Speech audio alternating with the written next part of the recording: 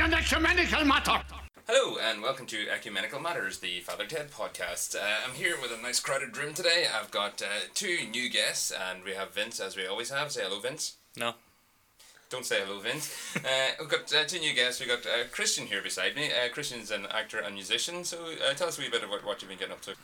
Well, I'm an actor in the local scene and a musician in the local scene. The last thing I did was with a production company called Bigger Than Us Productions. We did the Army Project. It was a fantastic play. So I've just been keeping busy doing things like that and playing when I can. So. Brilliant. And I'm also here with Glenn Hamill. And sorry, Christian Jackson was your name, your full name, and Glenn Hamill over there on the far side. So what are you up to, Glenn? Yo, McInnesby, yo! I'm Glenn Hamill. I am a local actor as well, and I'm currently doing 3 plays in a Prophetshire with all new writing. They probably come into places like the Crescent Arts Centre and a couple of the other kind of venues. But I will be coming to bring them and hype them on your podcast in the future. Fantastic. All new stuff. One of them's written by Conor Maguire.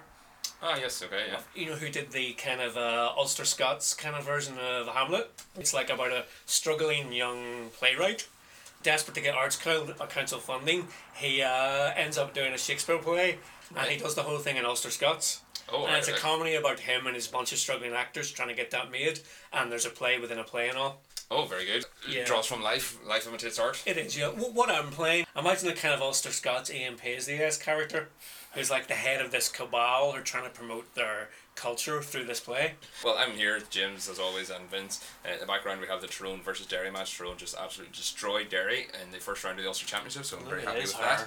But we've been watching the latest episode of Father Ted, and we're actually very pleased to announce that our episodes have gone live this week, actually just this morning, every Sunday at 11:30 or around that time, depending on what my hangover is like. We'll be launching the newest episodes. So we've had the first 3 episodes are now up and running. Good Luck Father Ted, The Passion Centibulus, and Entertaining Father Stone are now live. If you just go to our Facebook page, facebook.com/ecumenical matters, you'll be able to keep up to date with what we're doing. So this week we watched season 1 episode 5 and God Created Women. Now this is not one of the ones that I remember fondly, or well I'll rephrase, it's not one of the ones that I remember as well as the other ones. It's not as memorable as say Father Stone or as memorable as Careful Now, down that sort of thing. I remember the episode, but I couldn't remember what the hell it was about. I could remember like the characters and stuff from, but I didn't really remember the plot of it at all. Well, I barely remembered anything. The only bit I truly remembered from just organically was nuns reverse. I don't remember. And even then, I didn't know it was this episode. Yeah, exactly. I'd never made that connection. But having said that, when I was mentioned that I was doing the Father Ted podcast before we put the episodes live, and I was speaking to just random people and they said, "Oh, I've only seen one episode." It seemed to be this episode that they'd seen, and then they hadn't watched any other ones. So maybe if this was the only one you'd watched, maybe it wasn't the greatest advert for what Father Ted was. Would you say? Yeah. But we'll get into it anyway. So basically what happens is that an author, Polly Clark, has written a book, and Ted is a big fan of the author, and she decides to move to the island. And Ted, being outed as a heterosexual man, as we've done with the Bishop of Galway, he's got obviously attraction to this woman, and it's obviously the dichotomy of him being a priest and he's supposed to remain celibate versus his desires to want to follow his desires with this woman. Polly Clark was played by Gemma Craven. Now you mentioned her earlier there, Glenn. Was there something you want to bring up about Gemma Craven? Oh yeah, I remember her actually from Robin of Sherwood episode, where I think and this is, I haven't even looked at Wikipedia, but I think she played an enchantress called Lilith. Right. And for some reason the name stuck in my head. She was one of those people who got a lot of, like, you would have seen her on TV a hell of a lot back in the sort of mid-80s onwards. Right. And a lot less so since. Well, I'd never heard her before. I didn't recognise her face or anything, but I did go on IMDb to see what she's up to. The thing they say she's most famous for is Pennies from Heaven, which is yes, BBC. yeah. Do you know anything about it? I've never heard of the show. That was a big thing back when I was probably way before your time. Like, you were like a dream in your daddy's eye. But yeah, that was a big show. Like for a while, and I dimly remember her being in it. I think she played the kind of frigid wife character. Right. Okay. She's known for playing that kind of frosty. What kind of show was it then? A drama. It was a drama, and I used to actually watch it, and I can't remember what it was about, but it was a Well, like a costume drama or what? An ongoing it was a long drama. I can't remember. I don't think it was historical. It's the last role I can actually remember seeing her in is in this Father Ted one. Well, she's actually got an Olivier Award for the Best Actress in a Musical in like this third Olivier Awards ceremony. So, I mean, it's continuing this pattern they have of getting very, very well decorated actors to play these parts. Bishop Brennan was a very well decorated actor. He's got Olivier Awards as well.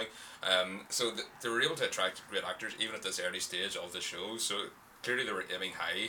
Yeah. And they were shooting for the stars, and they were actually hitting a lot of targets. The other thing she's known for is being in the Hollyoaks Later, or Hollyoaks X-rated, or whatever they call it. Maybe Hollyoaks Later. How would I know? Well, because you watch a lot of Jersey Shore and all that sort of stuff. No, Teresa watches it. I just happened to be in the room. Ted goes to the book signing, which I would assume is on the mainland. I can't imagine there's a book signing on the island. It looked like he had a bit of a journey. Had to take the car, so he has a bit of a journey about him. You actually see him driving. You don't see him getting a ferry, but you see him driving, and you see him get punched when he accidentally smashes into someone when he's trying to get away from her. Which trivia note: actually, the very first Father Ted scene ever filmed. That one was? Very first one ever done, ever committed to camera was Ted, rear-ending that car, and that guy punched him in the face. Very interesting, right? That's not the one I would have thought would have been the first episode. You would have thought they would have had it in the sound stages or something. Yeah. Must have been because they were shooting it outside or something. Probably just the logistics. And it was very, very, obviously very quickly shot because the camera was inside the car, and it never moved from inside the car, and the guy just came in and just clocked him, cold cocked him in the face. That would also explain maybe why the guy who punched him doesn't seem to recognise who he is, if you know what I mean, because it's such a small island, everybody would know who Ted is, and whenever I watched it I sort of thought, this guy doesn't seem to understand who this is a priest he's punching here. Yeah. But what was good about it in that scene was whenever it had the close up of the lights changing, when they turned to the green light, you can see there's little bullet holes in the lights where somebody had obviously taken pot shots with an air rifle or something. Just shows mentality of the people living on the island, Savagery. Brilliant. I didn't actually notice that. So basically what happened is Ted went to the book signing, and as I said, he seems a bit starstruck by the author. But she seems to have misheard his name, and she keeps calling him Ted Curley. Yeah. I think Father Curley. This whole episode, it just seems to have a big focus on awkward situations. I mean, the big thing is obviously she's getting his name wrong the whole way through. But even just the whole meeting at the book signing, to him getting home, it's just awkward encounter after awkward encounter with her. And then again later with Dougal hiding behind the chair and stuff. Well, I did want to bring that up actually, the awkward moments, the awkward silences, because obviously this is an extension of Ted really does not like silences. He really does not like them. We've seen it in Father Stone, that anytime there's a silence, he feels some compulsion to fill a silence. So when they're on the lift and they've just left the same room, it's like they've already said their goodbyes, which has happened to everyone. Yeah. I mean, you always get a situation where the double goodbye. Yeah, see ya, and then you both start walking in the same direction. And it's like, okay, yeah, and yeah. I mean, it happens, but Ted seems to get really, really anxious about this, to fist-gnawing proportions. It's dragged out to hell. What it is, apparently, just from I dimly recall DVD commentaries, right? What they were saying was, apparently this happened to one of them, or both of them, at the BBC. Right. Do you meet someone, like some exec, or a writer, or like a whole bunch of people, and you do the whole big leave, and it's perfect. And then they met them in the elevator, in the canteen, in the car park, and then so they used this in the show, this kind of awkward.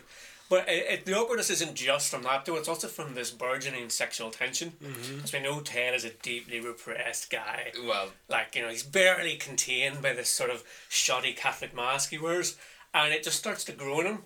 It's probably even there embryonically, like, why is he reading romance novels? I don't suppose you'd sign a copy of the latest. I'd be delighted. Father Ted just Ted Crilly. Don't bother about the father, actually. He's genuinely at that book signing. He's not faking it. That's what I was fan thinking. of her book. Was it Bejeweled with Kisses, is it? I was about to say that the title Bejeweled with Kisses, so it is sort of a Maeve Binchy sort of a pre Circle of Friends sort of a pre 50 Shades of Grey type idea. Yeah. These sort of innocent love stories between and there is of course the sort of the God is in the background all the time, so he's always checking in with God every now and then, where when he comes into his house and he sees her there, he's like, what's going on, and then whenever she invites him around to her house and he says okay, and then he turns around to the image of Jesus, he's like, it's only every drink, See him sort of touring between the two there, where he's like apologising to that. It's like a bedspread or sort of like it's something with a throw or something, with Jesus' face on it, and he's talking to it kind of. If the title of the episode is taken from a Bridget Bardot movie, the one that launched her sex kitten career, her as a young woman seducing multiple suitors. Right. And she's like a symbol of female temptation. So they're clearly playing on that with Ted's female temptation here. I thought it was just a play on God Created Man, the biblical quote. So it's actually from a Brigitte Bardot film as well. Yeah. Right, okay. And obviously the temptress is the author. Yeah. And yeah, so obviously Ted is very attracted to this woman. They seem to hit off, and there's always that sort of feeling that he can't act on it because, as I said, he's dedicated his life to celibacy. What do you know about the priesthood's celibacy? Anything? No. Well, basically, I'm from the, he's from the other side. Well, I'm a red rod, so I wouldn't. Our two guests this week are dirty Protestants, or races are dirty Protestants. So, well, it's always been something that I've seen I've heard talked about and things like that. But yeah, it seems like a bit of a drag, to be honest with you. But so I don't really. The sort of celibacy, the Catholic priest celibacy thing is something I've always seen that's sort of part of their religion, but I've never really understood sort of what it means or what it's about, or even how you could possibly do it. How could you possibly go your whole life as completely celibate? You're married to Christ. That's the idea? I think so. I don't know what the nuns would be more married. They'd be the brides of Christ, wouldn't they? It'd be more. That's true. Yeah, that's definitely the symbolism of the nun is the bride of Christ. But the celibate priest thing now, it actually comes from a much more cynical reason. Basically, it was about the 1200s or something. The Vatican was realizing that whenever a priest died, that house they purchased was going to the priest's wife when the priest died. So basically, they were bequeathing it to their wife and their spouse and their children. So what they said to get around that was to say, right, priests can now no longer get married, and therefore if the priest dies, that property remains with us. So basically, it was just a major land grab by the Catholic Church. Tie into the sort of the New Testament idea of the woman knowing her place and all that sort of thing, not owning property. And I don't know if they use that as justification. I think it was just that it came down to money basically. If they were able to maintain land for countless generations, obviously it's going to increase in value. Somebody's going to have to pay rent on that land to the Vatican. It's the Vatican throughout medieval history and stuff is basically adopting the imperialist model of how to run an empire. Basically, it was just an empire, just not along border lines. It was just along, which club are you, basically. And religion, as far as I can see anyway, the religion has followed that pattern, or organised religion has followed that pattern. Depending on what part of the world you live in. The whole structure kind of came. It's an echo of the Western Roman Empire. It was also partly as well to restore prestige. If the priest just had a family and was a normal member of the community, what they found was it lost that kind of shamanic aura. Not what they would have called it, but he lost that kind of wise holy man who's separate somehow from the flock. Holding it out, literally, yeah. Holding it out. So this was a way of restoring that as well. That this is an example of a virtuous person who doesn't give into the demons of lust. It's unearthly. It's slightly detached from everyday life. It's spiritual. It is actually paradoxically what the character of Polly is drawn to in Ted. He gets his wires crossed, bless him, and thinks that she is interested in him because he wants what she has. He wants the glamour and the outside world prestige, and he wants these nights with wine and romance. But she's drawn to what she thinks he has, spiritual serenity. I envy you, really, Father. You must have great peace of mind being a priest. That's what I'd love. A feeling of serenity. Oh, I have serenity coming out of my ears. Too much serenity, really. Bit of excitement that suit me down to the ground. Yes. That withdrawal from life, the nuns. So the wires are completely crossed. Though, looking at it, it's actually pretty obvious from the start. But they do it in such a way that you do kind of see it from Ted's point of view and think, is this on? Yeah, well, yeah, it's quite cleverly done. When he opened the door, when he came around to her house, and she was wearing this, lovely evening dress. Yeah, red, like a temptress, isn't it? Yes, exactly. And I was thinking, she really dressed with the nines. Cause I just for a housewarming. Yeah, but I completely forgot the twist that she was going to dedicate her life to the nunnery. You can sort of see where Ted was coming from, especially from the perspective of a frustrated man. I think what it is that she just thinks he's so above that. She has no idea that he's a sexual being at all. She sees him as that spiritual, detached. The celibacy kind of PR has worked in her. Yes. So she really doesn't think that he sees that at all.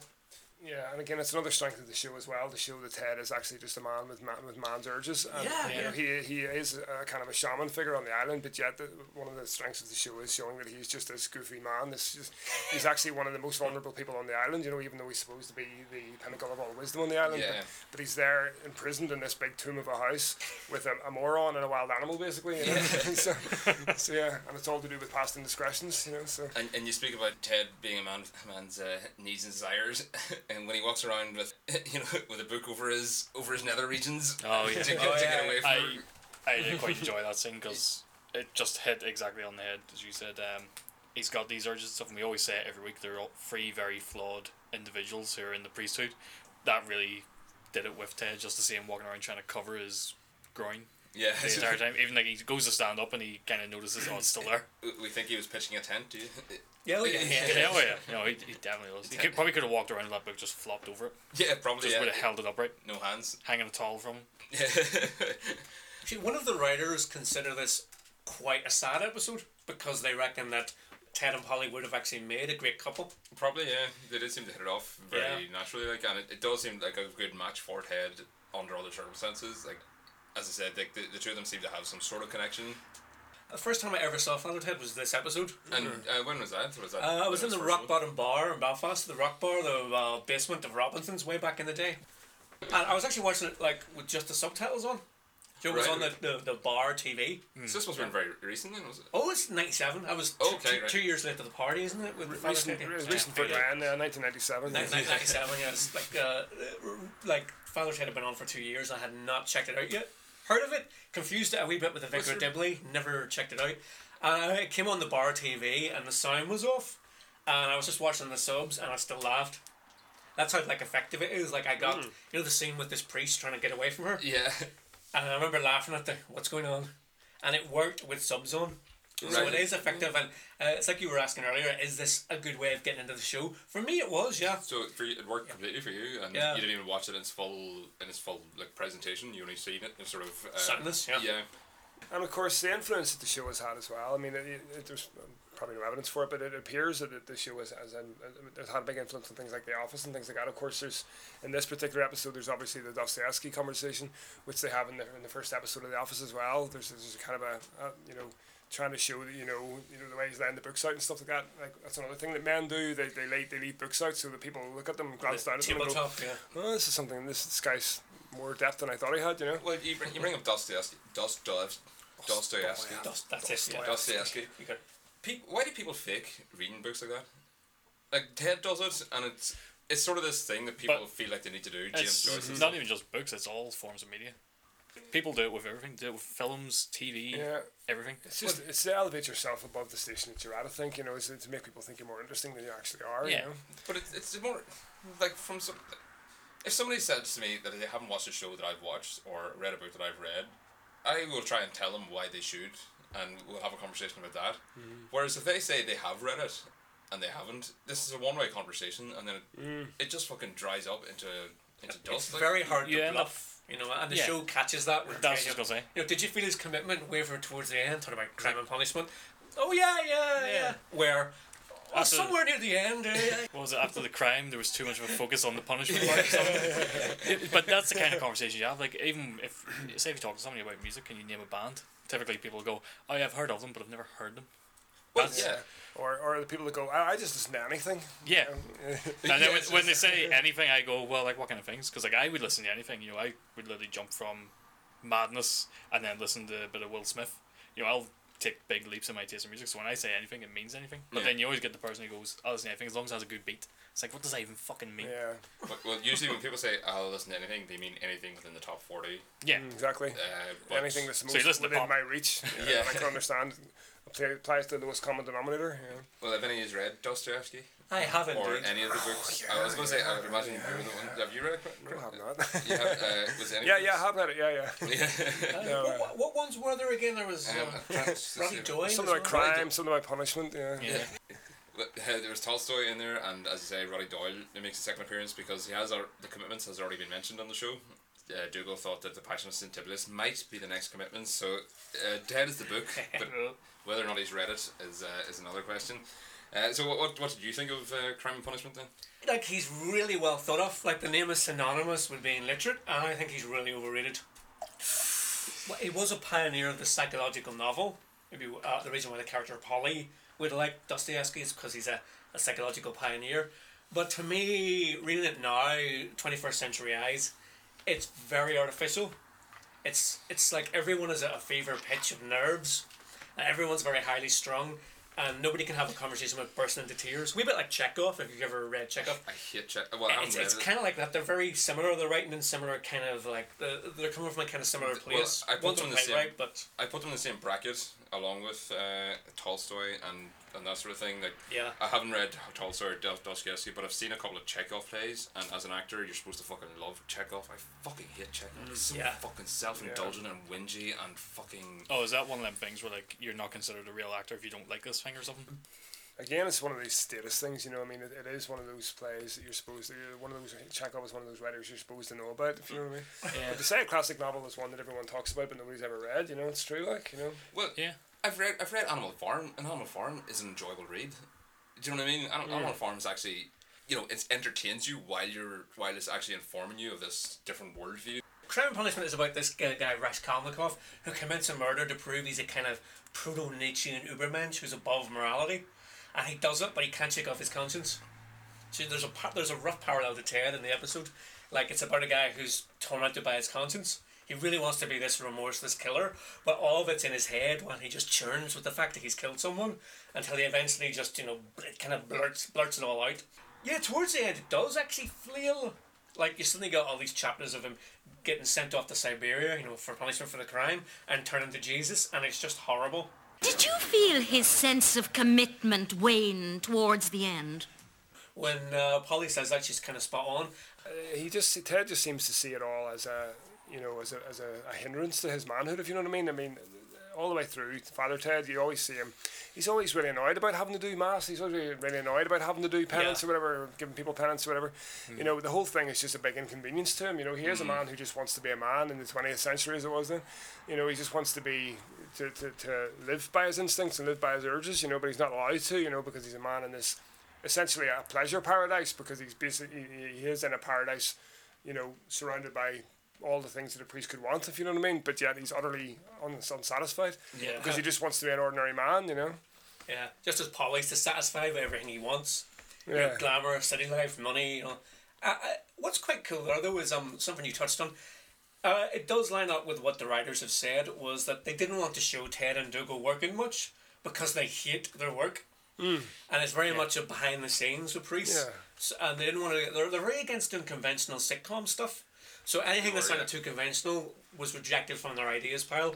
There's not humour with wine going missing. There's not, you know, Ted flubbing a mass. There's not that kind of stuff. Everything is backstage. It's all suppression. Is what it's about. Yeah. Mrs. Doyle, for example, in this episode, you know, she starts swearing. She goes into this mad Tourette's kind of episode. Yeah. Yes. You know, because you can tell she's such a woman who suppressed herself so much that this is the only chance she's going to get to swear. It's probably the only time she's sworn in 30 years. You know. Yeah. And she just goes mad, and Father Ted actually has to usher her out of the room because she's just into this mad sort of spiral. She's on a tangent. Swearing spiral, you know. And of course, the F word, Father. The bad F word.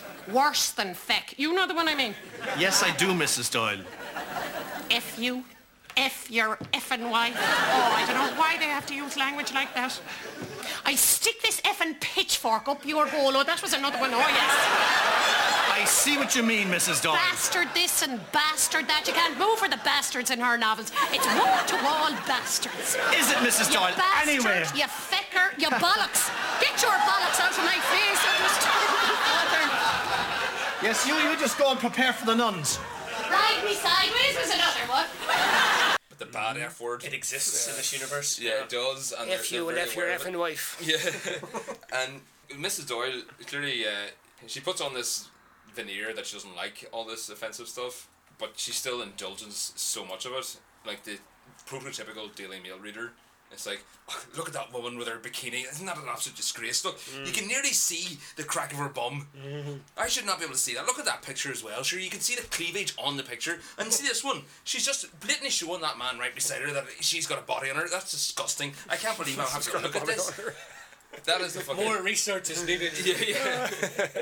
These ones that want to put on this fucking face of I'm so offended by this, but yet can't stop looking at it. I fucking hate that mentality. Yeah, they're essentially supporting the thing they're against. The lady doth protest too much, of course. Yes, you know, you want to do it so much, you will condemn those who are doing it because you can't do it. You know, because you would never have the nerve, you would never have the courage to say that. You know, because you want to fit into the social zeitgeist, so you would never have the courage to step outside of that. You know.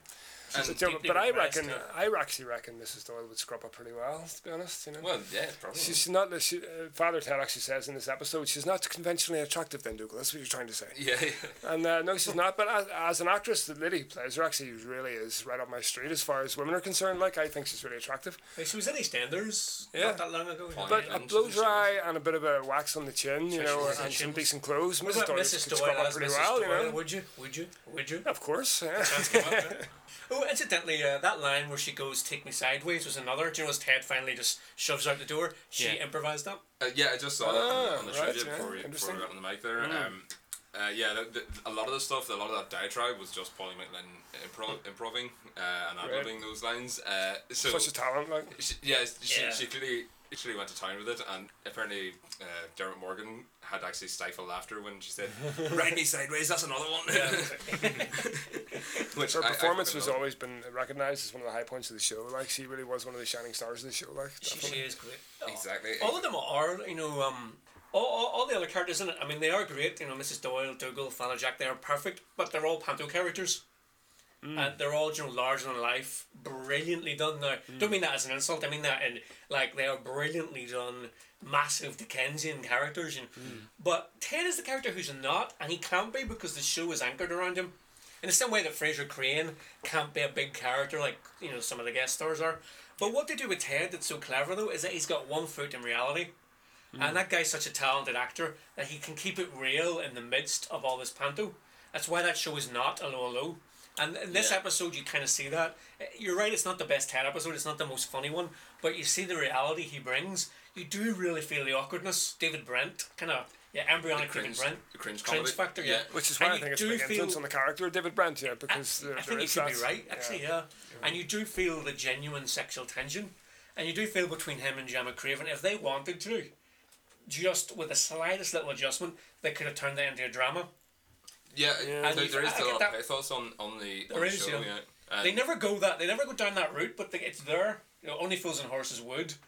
The Father Ted show never did. Maybe if the show had lasted longer, it might have started. I don't think they wanted to go down that road. To be honest, I think they just wanted to be comedy. They do avoid that. But it's there because of his talent. You know, it's always kind of there. I think definitely Dermot Morgan's performance overall is absolutely brilliant. As you say, he is the straight man, which usually means he's people's least favourite, but that's not the case in Father Ted.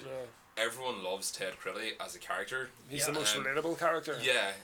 Usually when the straight man, when the audience surrogate character is usually the least interesting one, whereas with Ted it's not, because you talk about Father Ted, people will still quote you, "Oh, it's just wrestling my account," or they'll quote Ted stories and Ted lines. He's just as an equivalent as the panto characters, even though he is the more realistic one, even though he is the most grounded one.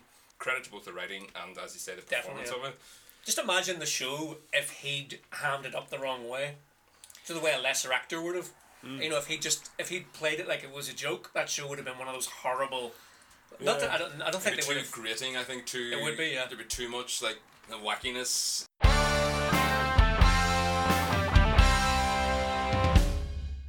Going with the sort of stupid humour aspect of it, whenever Ted's making up an excuse about why he can't do mass that night, and you're saying about the straight man sort of side of things, he's like genuinely trying to come up with this excuse, and he's acting it very straight, whereas Dougal's being very childish and very immature throughout the whole thing. And he spots the other priest coming, who he's now just not the other priest, the doctor. He said he's deaf, and Dougal's like looking out the window, all smiles, like shouting over to him. He's like, "Oh, you heard that, Ted?" Ted the whole time is just being deadly serious, just trying to think of a new excuse. And it all plays in quite well with the as you said, the stupid, not stupid, but yeah, just the pantomime kind of characters, the larger than life characters around him in that scene. That is and he's very straight. That is a great contrast, and it really works. It's like Dougal is in, like Dougal's in a low. Ah, Ted, here he is. Ah. Yeah. And Ted's giving us the Brent awkwardness, and the two coming together really works. Yeah. And like Dougal is really like James though. Like you know when I know you've played him on stage as well. Yeah. Like you remind me of him so much. I could see him doing that. That was my nickname in university. Was it? Dougal. Yeah. Not surprised. That's right. I thought it was because of my accent, because I was in university in London and I was on a rugby team. I thought, like, basically the first training session, I had the ball and somebody goes, what's his name? And somebody just goes, just call him Dougal. so they shouted to Dougal and I instinctively looked around and passed the ball. And that obviously stuck then. Marked your own card there. Yeah, but yeah, probably actually. Dougal became your name. But I didn't realise, a lot of people think I look like him, which I don't see, but I'm not necessarily. You do look a bit like him, yeah. I think it's just the goofy look. Well, yeah, It's that blank-eyed expression. Yeah, it's the glazed face, I think is the idea. Yeah, glazed eyes and the empty face. Yeah, that's probably why. I love it when he innocently destroys Ted. You know, every time like he's devastating him when he has no idea what he's doing. Yeah. Yeah. That whole scene is just a perfect example of it. It's like everything Ted says, Dougal's now got an answer for by accident. Yeah, and Dr. Sinnott walks by and all. Yeah. But I wanted to bring that scene up actually because I think that was actually one of the weaker moments of what we've seen so far. And that, now I will quantify that. Father Ted, as you said, has tried to avoid the sitcom cliches.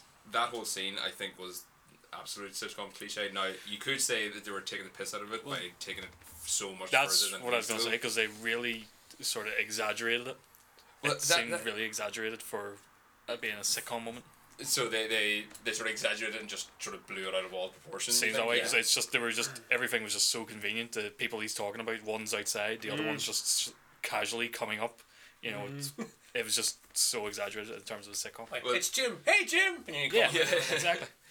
Well, so basically, Ted is trying to get out, as you say, of saying mass because it's going to clash with his date with the author, and it's like I used to hate it when I was a kid watching like sitcoms, and it was like, why don't you just tell the truth and everything will be over so much quicker instead of just keep digging down with these fucking lies that are never going to see fruition. It was like, you know, in Scooby-Doo when Shaggy doesn't want to tell people that he's actually scared of going into the creepy bunker. It's like, why don't you just say you're scared instead of like making up all these excuses? It'd make everything so much easier for you. Like, it's the human condition, James. The human condition. But I sort of thought that was part of it. That again showed the genius of the writing, because I thought that the fact that they were making those really obvious jokes was the joke. If you know what I mean, like we're making jokes here. We're a sitcom. We're making obvious sitcom jokes. That was kind of the joke. It was kind of like an ironic humor in a sense that they were making these obvious sitcom jokes, and that was the joke. Right. And even that, like I think that's kind of. Well, that's my opinion what they were going for in that section. Ricky Gervais would later build a career on just that awkwardness. Yeah. It's one ingredient of Father Ted, but he would take that and use it to create, you know, The Office. Use it in The Office, extras, yeah. Extras was guilty of that, I think, in a sense that it did do a lot of stupid stuff, like David Bowie, for example, turning around, they're just having the piano sitting, like the stuff like that. There was obvious humour in that. And I don't think Extras really captured it the way this episode of Father Ted did, because they made, in my opinion, made a joke out of the fact that we are, oh look, we're a sitcom, you know, we're making just sitcom jokes. But The Office was completely suppressed. It was all suppression was the idea of The Office, I think. I think social awkwardness. What makes that scene good as well is the fact that in a lot of sitcoms and stuff, they would go for the whole awkwardness of I was making these excuses, and they would get away with it. Whereas in this, he didn't even. He just had to go and do the mass anyway, and instead he just decided to rush for it.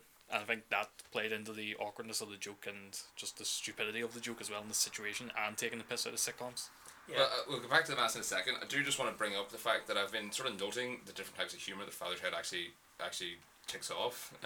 We've had gross out humour last week with the earwax forming candles and stuff. You know, we've had all sorts of like just clownish humour. You've said about the subtle humour of the whiteboard gags and stuff, and just signpost humour. Magazine names and stuff. Yeah, and Halo magazine, and you know the surreal humour. And here we have cringe comedy. Like the amount of like comedy types of comedy that Father Ted actually hit on, and just sort of hit on it and then just disappeared from it you know from view. Like they were brilliant. Like they could do it all, and that's so good. They could just do something and then just throw it away. You know. Exactly. Yeah. So it was just showing how good they were. And the writing was so good. It's something I loved about the X-Files is that they could take a whole genre of either sci-fi or horror films or something and just do one episode with it and then just never touch it again. All right, listen, Dougal. I'm going to have to go straight after this. You'll have to look after the nuns. Fair enough, Ted. What'll I do with them? Whatever you want. Just try not to kill them or anything. No chance of that, Ted. Remember Sister Janita? Oh, yeah. I was a bit too close for comfort, all right, yeah? Just be careful this time, Mark. Oh, God. Are they all in there? Yeah. Like peas in a pub, Ted. Pod. Right, let's go. See you later. Okay, good luck, Ted. The two of them preparing for the mass. Now, I'll say this, Dougal and Ted are both preparing to say this mass. I didn't pick up why this particular mass is so important. Didn't you just pick it up why? Not really. I think it's just because the nuns were there. the nuns were there and right. they wanted to see them, I think. Part of the joke is that it's not particularly important. Yeah. It's just that they're they're fangirls of masses. They're groupies. They're groupies, yeah. Yeah. And with them like signing the mass cards or whatever. Yeah. They kind of play on that, and they play on that like they go around and have like different ratings for each of the priests. And all. They have that wee like, where'd you get your ideas from? The worst question to ask any creative person. No, but that where do you get your ideas from? It's like, it just comes. That brings it back to Ted's love of wanting to be like this person who's not a priest. Like he feels like a celebrity when they're asked it. You can see like he's actually genuinely happy to be asked questions, like as though he's being interviewed. And it comes back to like his human nature. You know, he wants the attention. He wants the bright lights. He wants the cocaine parties. Yeah, exactly. Which is why before the mass he goes through the whole, come on, yes. Exactly. He psychs himself up and then he goes outside and goes, Neo Santos, and then comes back in again, and so it's like over in 5 seconds. Apparently that was a deliberate tribute to Raging Bull. Yeah. Psych up scene, that was a deliberate homage. But not just Ted in that scene.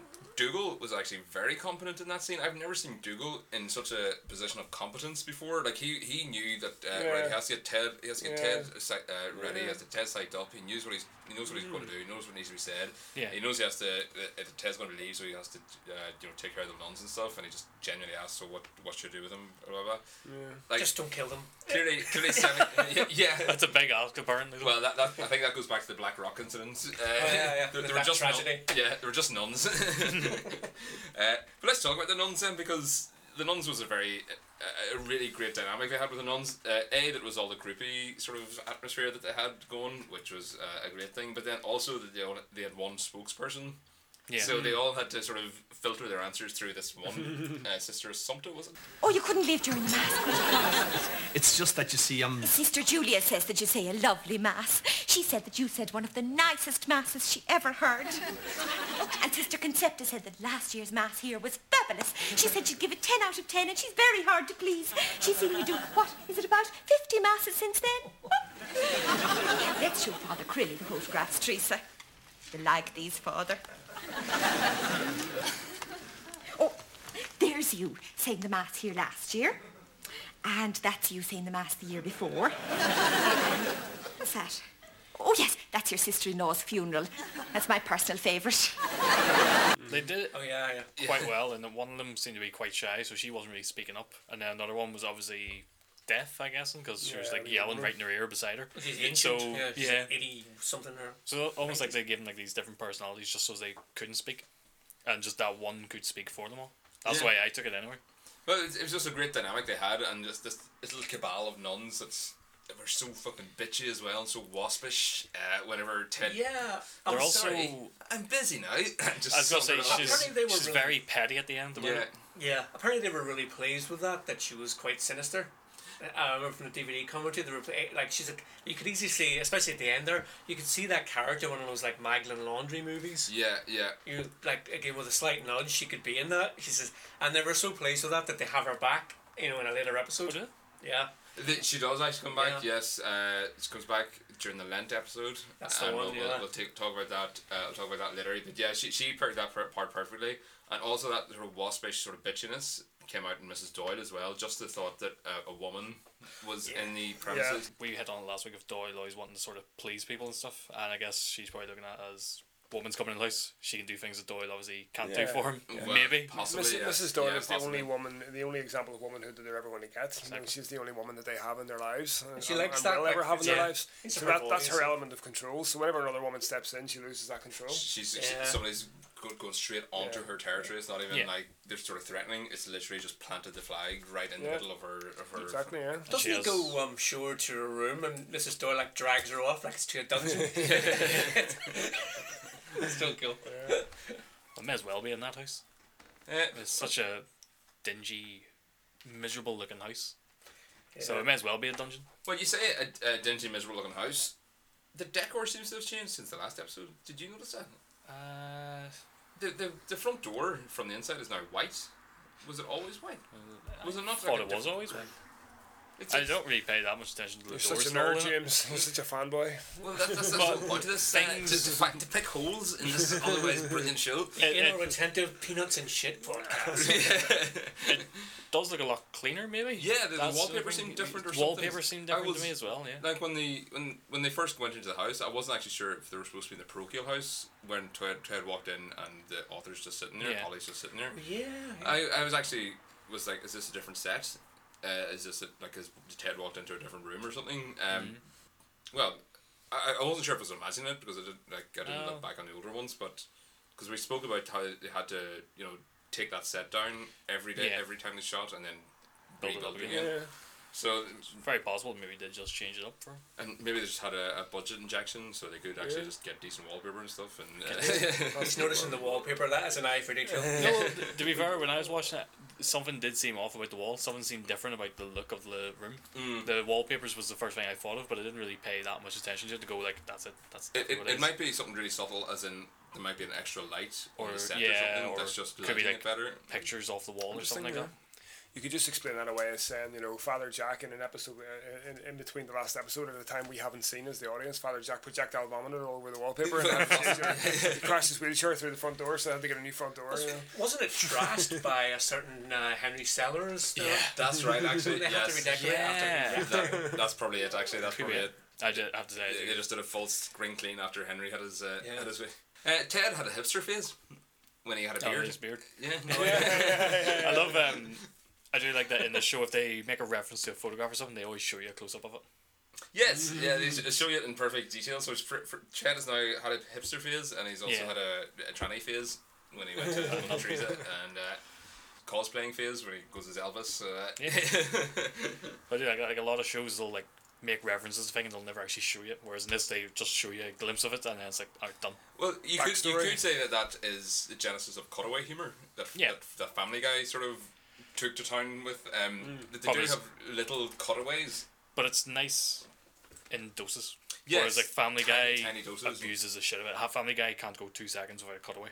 Whereas in Father Ted, it would just be Dougal looking through a pile of binoculars and say it's a lovely day, and then showing a hurricane outside. Exactly. Like, that would be the extent of it. It would be maybe 3 seconds. Yeah, of the whole once show. per episode or something. And of course we have the classic line. Nuns! Nuns! Reverse! Reverse! Reverse! Reverse! He doesn't like the nuns, does he, Jack? Nuns! Nuns! Reverse! Reverse! Line of the show, can we all agree? I think that stood the test of time much better than anything else in the episode. That one line, like people do immediately whenever you say it, they appropriate it to Jack. Seen it on T-shirts and all, or unofficial merchandise. Yeah.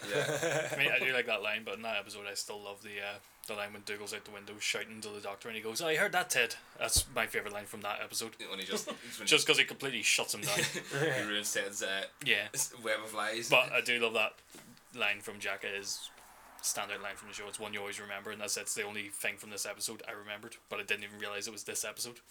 Well, yeah, exactly. See, again, it's one of those situations where the one thing from the episode is more memorable than the episode. Yeah. More important than the episode itself. I think the episode is rather forgettable, would you say? Yeah. I don't know, because I always, whenever I think back to Father Ted, I always think of a few key moments, and one of them is always the book signing. And I always remember the book signing, but I can never remember. So what was it about the book signing? It's always just one thing that stuck out to me. Just always Ted going for that book signing, and for some reason it's always stuck in my head. I'll rephrase this because I had a few episodes on VHS and they were just recorded from the TV. Yeah. And this wasn't one of them. Maybe that's colouring my sort of perception of them. But like, there's not much on this that you would take out of like. No, you wouldn't take much out of the overall. Like, do you know what I mean? I don't like that book signing. I don't recall that. It's just one thing that always starts. Somebody just latch on to something and it just sticks. Yeah. And you don't know why. It's one of them things. It's just that book signing for whatever reason. Just him standing talking to her has always been in my head.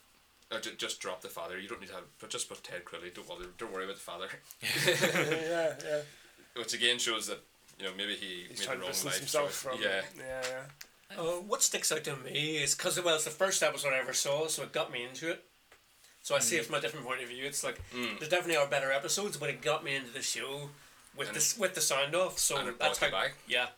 Like, And did you purposely look next week for then the next episode? Did you or? Yeah, I did. Yeah. Right. That's when I started watching it from that because it was funny even with the sound off. You know. There was a few wee things. I did want to bring up Jack's smuggling techniques. That he came out of a house party and he had an entire jacket the inside lining of his jacket was just filled with booze everywhere. Who here hasn't tried that? We've all tried it, but his needs some work because he's a bit too obvious with it. So, Polly says, "Do you ever think what it would like to be a 97-year-old nun?" So I'm going to actually go around the root table and ask you what I think it would be like to be a 97-year-old nun. And imagine dedicating your life from the fact you're 17 to you're 97, 80 years of dedicating your life to, nothing. As I said, celibacy and, pious lifestyle. It's a great image of sterility, isn't it? That like the image of the 97-year-old nun. It's just this of an unlived life. That's what it seems to me anyway. Unless you really believe in that stuff. I think it would be very tiring because you would have to, like Ted, you have to keep up this appearance all the time. Well, you wouldn't because for the most part you'd be inside a convent. I was gonna actually bring up Sister Act. On the rare occasion that you do end up out. I mean, like I'm sure you know yourself from Catholic schools and all that. You had to go to sit with all these priests and nuns for a day. Yeah, and it was dull as shit. I can't imagine it. It'd be like a prison sentence, I think. But that's remember, too terrible to I can't imagine going to school like that. Absolutely terrible. It was one day every year they would take us. I don't know if your school did it, but what kind of school did you go to? It was just La Salle was like a Catholic school. But if you didn't play sport, you were hated. Well, for example, on Ash Wednesday, would they make you all get the ashes? Yeah, but then I'd immediately rub them off. Yeah, so would I like. But for stars, especially up around this part, you were living in Belfast. Like if you were walking around with Belfast, fucking ashes on your head, you were literally creating a target on your head for anyone. A red dot appeared. Yeah, exactly. See where my house is. Right at the edge where it goes into a Protestant community from a Catholic community. So I'm like walking home and just as I hit like this crossroads, I'm like wiping them off just before anybody sees me and jumps in. You were in your Catholic school uniform, so they would have known anyway, I suppose. Well, yeah, that's a fair point as well. But I mean, to be fair, like in our school, the whole thing was that you would claim people's badges from their blazer, so nobody knew. What do you mean? So because you had like the school ones would try and rip it off you. No, just people in the school. They just thought it was hilarious to claim that or your shirt pocket. Shirt pocket was one of the ones I had. The other one was like the ties, school ties. Yeah. Just fucking yanking it as hard as you can, so you can't actually loosen it. So it's pretty much a permanent fixture then. Yeah. And all you can do is loosen it enough to get it over your head, but you can't actually untie it at that point anymore. Never experienced any of this Borstal horror. I have to say, when I first came to Belfast, I was very naive. Like, I mean, I you still are, dude. Well, but I saw people on Ash Wednesday walking around with the ash on their heads, and I didn't know what the hell was going on. Like, I mean, I walked past one person, and I kind of had to double take, and then I walked past another person, and I was like, what's going on here? Everybody's walking around with these black dots in their head. I didn't have a clue what was going on, and it was only in the last couple of years, a couple of years after that I realised why they were doing it. Yeah. So it just goes to show the cultural difference, like. Well, yeah, because I went to a Christian Brothers school, and there actually was Christian Brothers residing in the school, like living there. They had a little house and stuff, like a sort of mini parochial house within the school grounds and stuff. And yikes! My sister went to a convent, so there was nuns living in the convent as well. There's actually a whole bunch of cultural things, somewhat like Christian was saying there about the ashes, that I wasn't exposed to and learnt about. We did a play with James setting up for Michael. No, yes. Which check it out on Google. He's still got good reviews. It's great young writer from Oma, James Nesby. Yes, his name is. Difficult to work with. Terrible heroin addict. Terrible production values. There were a lot of stuff that were in this talented blazing young author's play, right? Which was it was set in that background, set at a wake. I knew going into it as the incompetent stage manager, I knew nothing about what he was talking about. I didn't know what a camogie match was. I didn't know what wake cards were. I didn't even know that we still had wakes. I looked it up, going like, I'm going to prove to him that this is bullshit. And it still does happen in places like. Yeah, I had no idea. The 3-day wake where you stay up with people stay up with the body for the 3 days until the funeral. Yeah. Yes. An awkward story about a wake from last year. My granddad died. and we all went up to the wake. And the concept seems so alien. This is like Zoroastrian sky burial. Protestant funerals, leave them out for the birds. Protestant funerals are very controlled, tight affairs, aren't they? Like, I mean, everybody's told to stand where they stand and do what they do. Yeah. And the body, I think we do a kind of a wake thing. I don't know. Some people do a wake. I don't know if it's just a kind of a wider cultural thing. I think I've heard of Protestants doing wakes and stuff, but when my grandmother died, I can remember now when I was a kid, this happened, I was only about 13 or something, and I can remember going there and feeling completely controlled, you know. The whole thing was stage managed almost, you know. Yeah. And whenever you got to her body in the open casket, she was just there in this kind of monolithic casket, you know, like a sarcophagus, and there was her upper portion of her body, and there was my granny lying there, and it was just like, oh god, this is just totally unnatural, you know. Yeah, it's quite surreal. Yeah, see, my granny died when I was about 11, so... But yeah, that was the first experience I had of seeing it. Somebody was saying once, I think it was about like Greek funerals and sort of these cultures that are sort of so alien to us we can't understand them. The way they would have a body brought onto the shore from a boat and all this kind of thing, these rituals they go through, and the women would cry their eyes out and tear their clothes and pull their hair. Like that's so much more healthy, you know, than the way we do funerals. It's from 6 Feet Under, that show, 6 Feet Under. Somebody mentioned that in it. It's that Protestant funerals are so highly controlled that, I'm speaking from my own point of view, that this whole rending of the clothes and tearing of the hair, that's so much more natural and so much the way the way mourning should be done. More cathartic. You're still seeing in the Middle East, especially if a public that's figure what I'm talking about. Yeah, that kind of wailing and screaming and all that sort of thing. It's undignified, of course, but your death's undignified, isn't it? So Catholic science is quite weird because everybody just uses it as an excuse to go and get pissed. Like my dad, that day he was there the whole 3 days, and the first night like that by default, both sides of the community, you know. Oh no, but like he's like sitting there. I think he just couldn't sleep because obviously his dad just died, and this is my dad I'm talking about. And he's just sitting there about 3 a.m. Somebody knocks the door, and he goes, "Fuck, are we knocking this time?" Goes and answers it. It was one of his old friends from years ago had heard and just came up and just had like a 6-pack and just started drinking with him. Like Billy Butcher. Oh yeah, just like what happens in James' play. Yeah. You know, I can't imagine it happening anywhere else apart from like maybe Ireland, in general. Yeah. You know, it just seems quite strange to me. I don't imagine anybody going, yeah, 3 o'clock's an appropriate time to start banging on someone's door to drink. Well, I don't want to speak too much about wakes in this episode because next episode, of course, we will actually go through a wake. So I want to save that discussion for next week. But I want to thank everyone for joining us today. So we have Christian Jackson. So thank you very much for coming down, Christian. We have pleasure to be here. Usual Vince Kettle, Flimosh on Beam. Of course, you can find his streaming channel, and Glenn Hamill, our actor, and who'll be appearing in the Crescent Arts Centre in a few months with his triple bill of plays. They're not all mine, but they might as well. You guys will claim them as yours. Just take ownership of them. And I've been James McAnespy. We've been delighted to have you on board, and we're glad to say now that the new episodes are live. So if you go to facebook.com/ecumenical matters, you'll find our latest podcast, and you'll get the first announcements of when they go live. But thanks very much for listening, and bless you. Bitches.